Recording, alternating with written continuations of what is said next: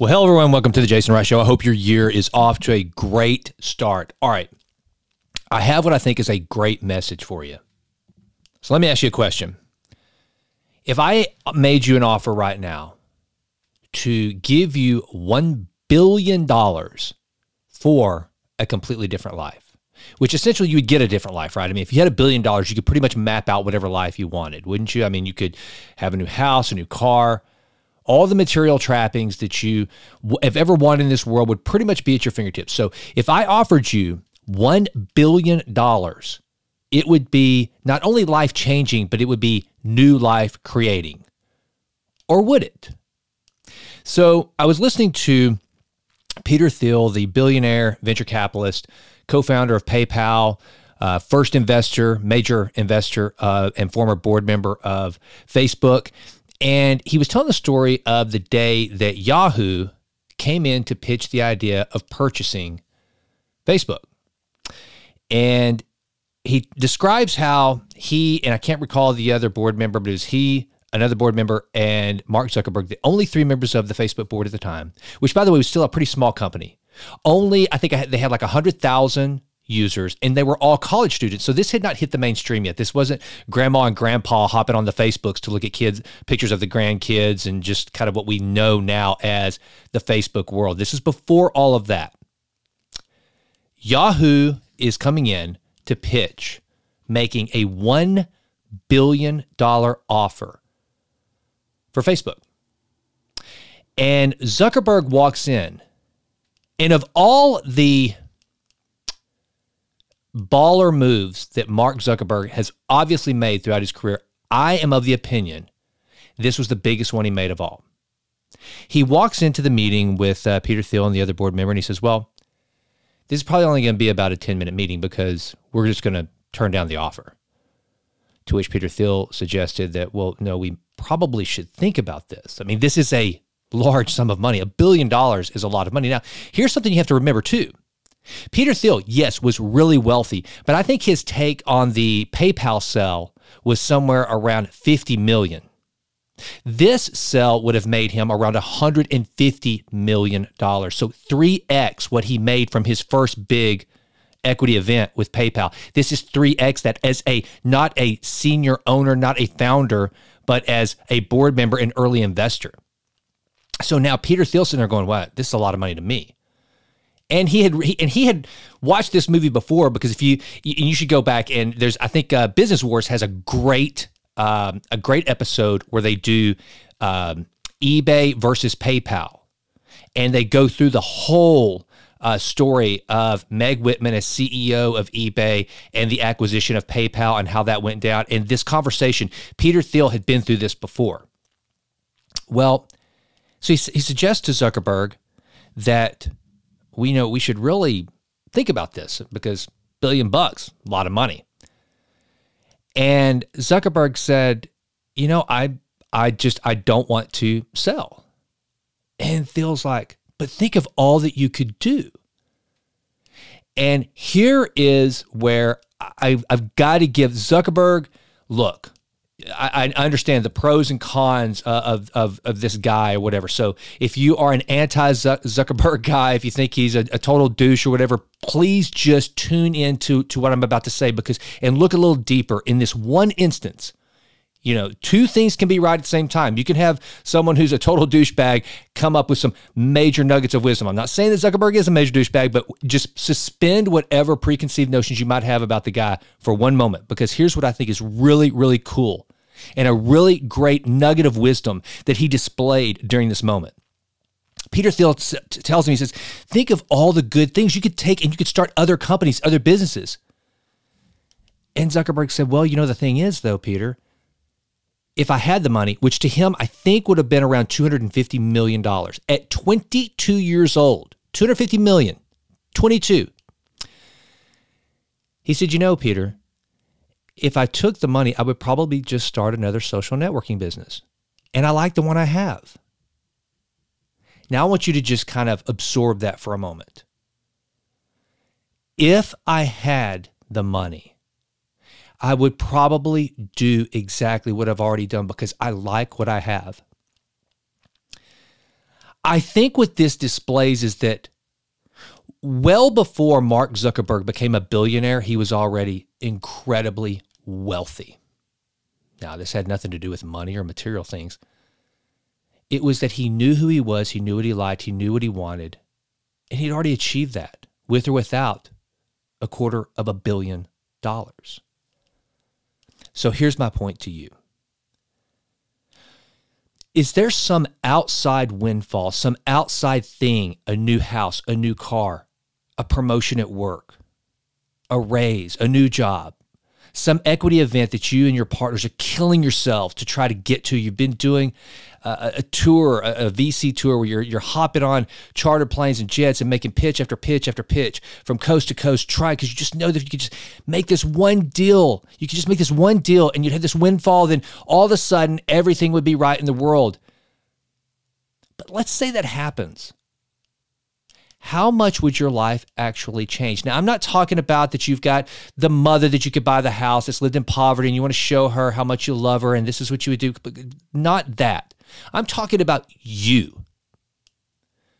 What if every single thing you ever really wanted is already within your grasp? You just need to pay a little bit more attention to it. Maybe you just need to brush it up. Maybe you need to love on it a little more. What if the new house that you're dying to have it's just a figment of your imagination? What if the house that you currently have, instead of needing to be completely scrapped and left to put on the market and sell to another family, and so that you can move to another one, what if you could just upgrade one room?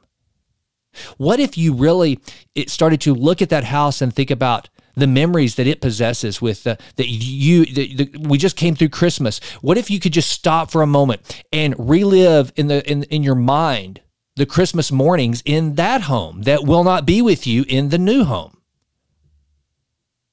What if you came to the realization that even if you had $250 million or the billion that I fictitiously offered you, what if you came to the conclusion that even if you had it, you'd look and go, I already like what I have.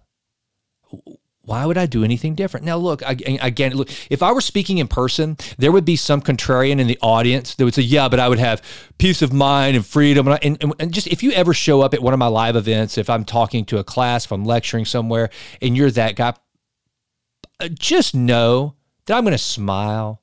And I'm going to go, yeah, that's true. And I'm going to play it off. But really, I'm wanting to punch you in the face because you're such an idiot.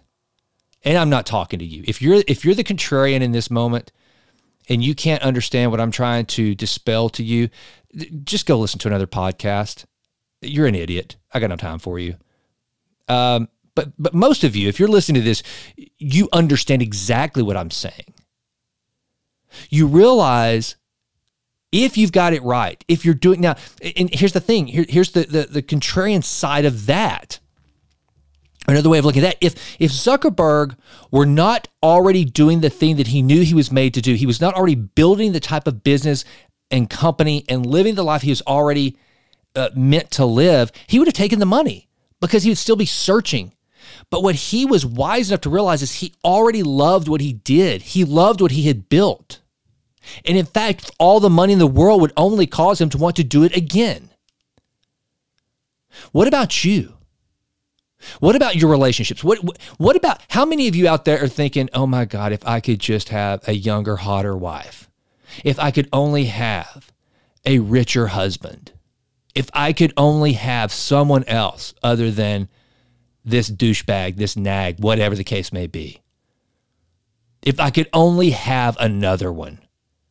Here's the problem. Wherever you go, there you are. And the thing is, here's the beautiful silver lining of this. Here's the punchline. It doesn't take $250,000 to change your life. You're never going to be able to buy a new life because here's the thing.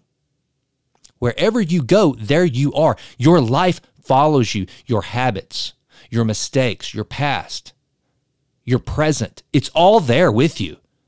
All the money in the world doesn't change this. So what if instead of taking my $1 billion offer, which I know you all would, and if somebody came to me and said, hey, I'll give you $1 billion, I'd take it, but that's a hypothetical. In the real world, no one is going to come along unless you have built a life so rich, so meaningful, so exciting, full of such joy and contentment, that if someone came along and said, I tell you what, I like the way your life looks. This life you've built for yourself, I like the house, I like the kids, I like the wife, I like it all. I'll give you $1 billion for it. The only thing is, you got to do something new. I get everything that comes with it. Would you do it? Of course you would. And for those of you, if your life is so crappy and you despise your family and your loved ones so much that you would sell them out for $1 billion, you got way more problems than can ever be solved on an episode of the Jason Wright Show or in one of my classes or any of my coaching. I can't help you. But I think the people I'm talking to here, the people that are listening to this, I think you know that there's no amount of money that you would trade those things for. It's kind of like a friend of mine once said that when people are really complaining about their problems, and this guy, he had every reason to be cynical, bitter, upset. His spouse has and still to this day deals with an incredible, debilitating illness. So this guy had every reason to be bitter and cynical. But he told me this one day. He said, he said it's like this. When people start complaining about their problems, they think their problems are so bad, and they wish they could just get rid of them. He said, I always imagine if you're sitting around in a circle and everybody's able to just stuff their problems in a bag and throw them into the middle of the floor.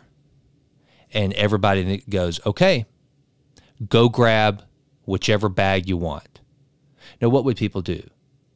They go grab their problems because the problems they know. Whatever problems they have, they know. And they have no idea what someone else might be dealing with. So the best thing to do is to start to take laser-like precision and focus on your issues, your life. How do you fix the roots of the problems? The money will never solve it. The things will never solve it. The bigger house, the move, it will never solve it. And here is the good news. Here's the beautiful thing. And by the way, those of you who have listened to me for a while, you know this about me. When I get on one of these tangents, I'm generally speaking as much to myself as you, the audience. I have to constantly be reminded when I get down, whenever I get upset, when I get frustrated, when things aren't moving as fast and as quickly as I want them to, that the gold mine lies within me. I've got to keep digging. I've got to keep digging until I strike.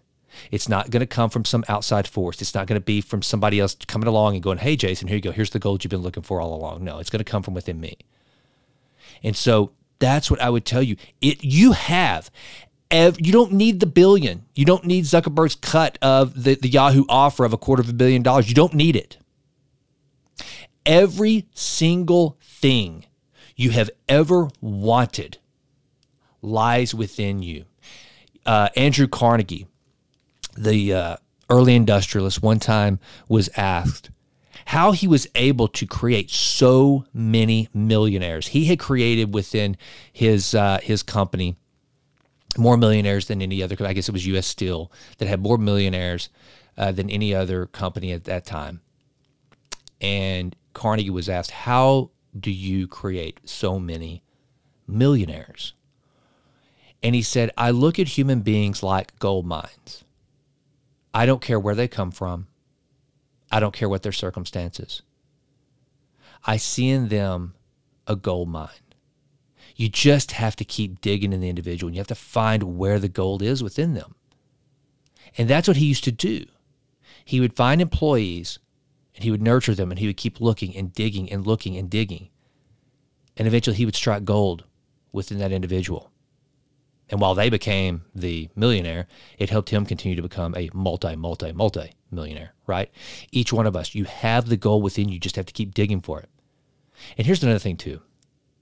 You know, geologists are constantly going out looking at where to Strike Oil, right? I guess they do the same thing for gems and diamonds and that sort of thing. But, I'm from East Texas. We know oil. We Texans, we know oil. Where I'm at in the East Texas oil patch. And a lot of money is spent on geology reports, and they're looking for the perfect place that might actually contain oil. But they size up and they dig and they go and even if there's no gold there, or excuse me, even if there is no oil where they actually decide to explore, they do everything in their power to be able to hedge their bets for success. They've got investors. It takes millions and millions of dollars and risk before even digging, before even putting a hole in the ground to get the oil, to extract the potential of the oil being there. But they've got a good idea. They have taken and they've gotten rid of every other suggested site. They move away from every single other site and go, no, this is the one. This is the one that is going to protect our investors' assets. This is the one that is going to continue to fund those pensions that rely on it, those investment firms that have invested in us. This is going to yield them the best return. This is the site. All others, the opportunity costs of this venture, we're saying that we are going to, here's the opportunity cost, here's what that looks like. We're going to say no to every other single site where we could dig. And we're going to say yes to this one. We know by saying yes to this site, we're saying no to all the others because we think there's the most likelihood of oil being here. So here's my challenge for you. Here's my challenge this year. Every year. I mean, it's close to New Year, so everything's supposed to be, I guess we're all based around it. It's almost like a reflex to say, this year, 2023, new year, new you. No. New year, same you, but hopefully with a mindset of getting a little bit better. Here's what I suggest to you. Go find where the goal within you lies. What are you good at? What do you love to do? And it's not just about what you love to do. If you love to play pickup basketball every weekend and you're 45 years old, I don't know what value you're going to be able to derive from that. Maybe there's something, I don't know. Maybe you start a local old men's middle-aged knee brace wearing, bad headband wearing, probably shorts a little too long wearing, cargo short wearing, pickup basketball league. I don't know. Maybe you do that. I don't know. But my point is this. Go find where the gold lies within you. And if you don't find it, keep digging. Keep digging. There's something in you that this world needs, that if you can start to extract that resource that is uniquely yours and you can deliver it, then here's the cool thing.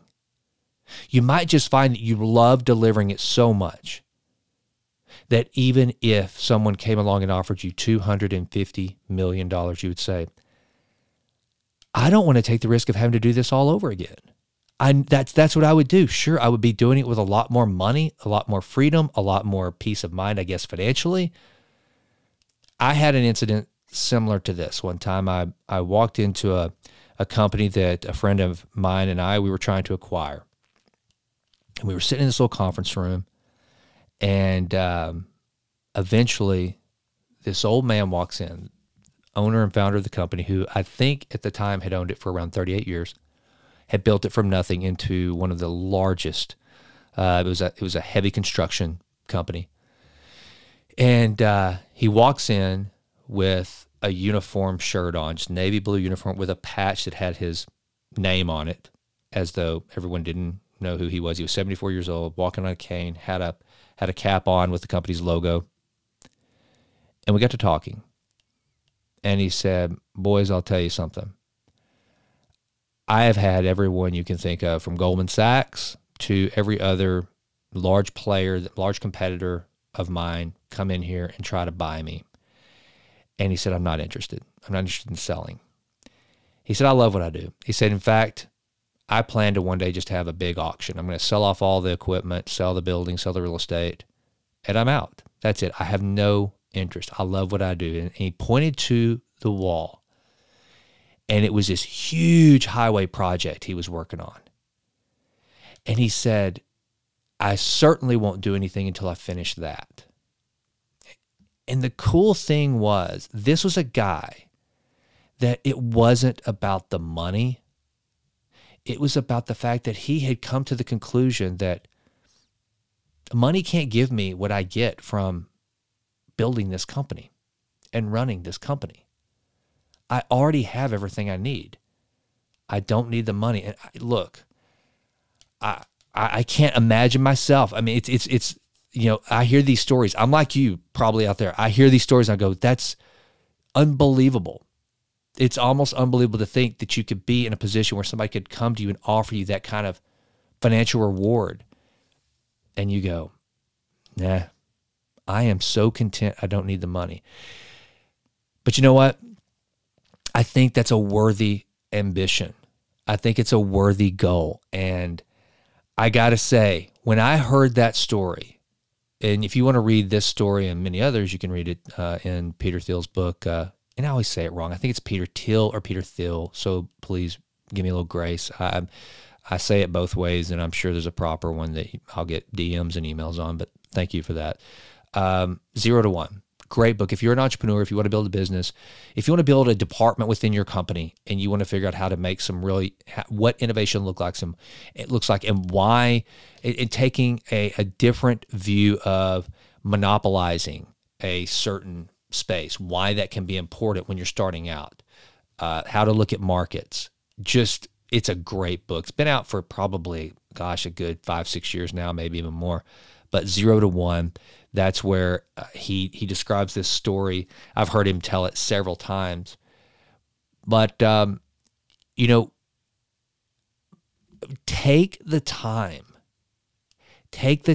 to evaluate what you already have. I think that if we can all do that, and if we can start to operate from a place of gratitude and improving what is already ours, then what you just might find is that everything that you think, all the money in the world would bring you, you already have deep down what you need and want. You just need to give it a little more attention. All right. Hope that gives you a little inspiration and helps you to, I don't know, what can we say about this one? Improve your contentment always in all ways. Good enough? All right. Thanks for listening, guys. Hope you're having a great week. Hope your 2023 is off to a banging start. I'm Jason, and I'm out. Well, that does it for this episode of The Jason Wright Show. Thank you so much for listening. This has been a Texas Titan Media production. Fourth Wall did the music. And as always, thank you so much for listening. Please consider going out to jasonwrightnow.com and signing up for the Vitruvian Letter. Also, please go out to iTunes. It takes like 30 seconds to just leave us a 5-star rating. It does wonders for the podcast. I would be so grateful. And with that, until we meet again, go crush it and endeavor to improve always in all ways. I'm out.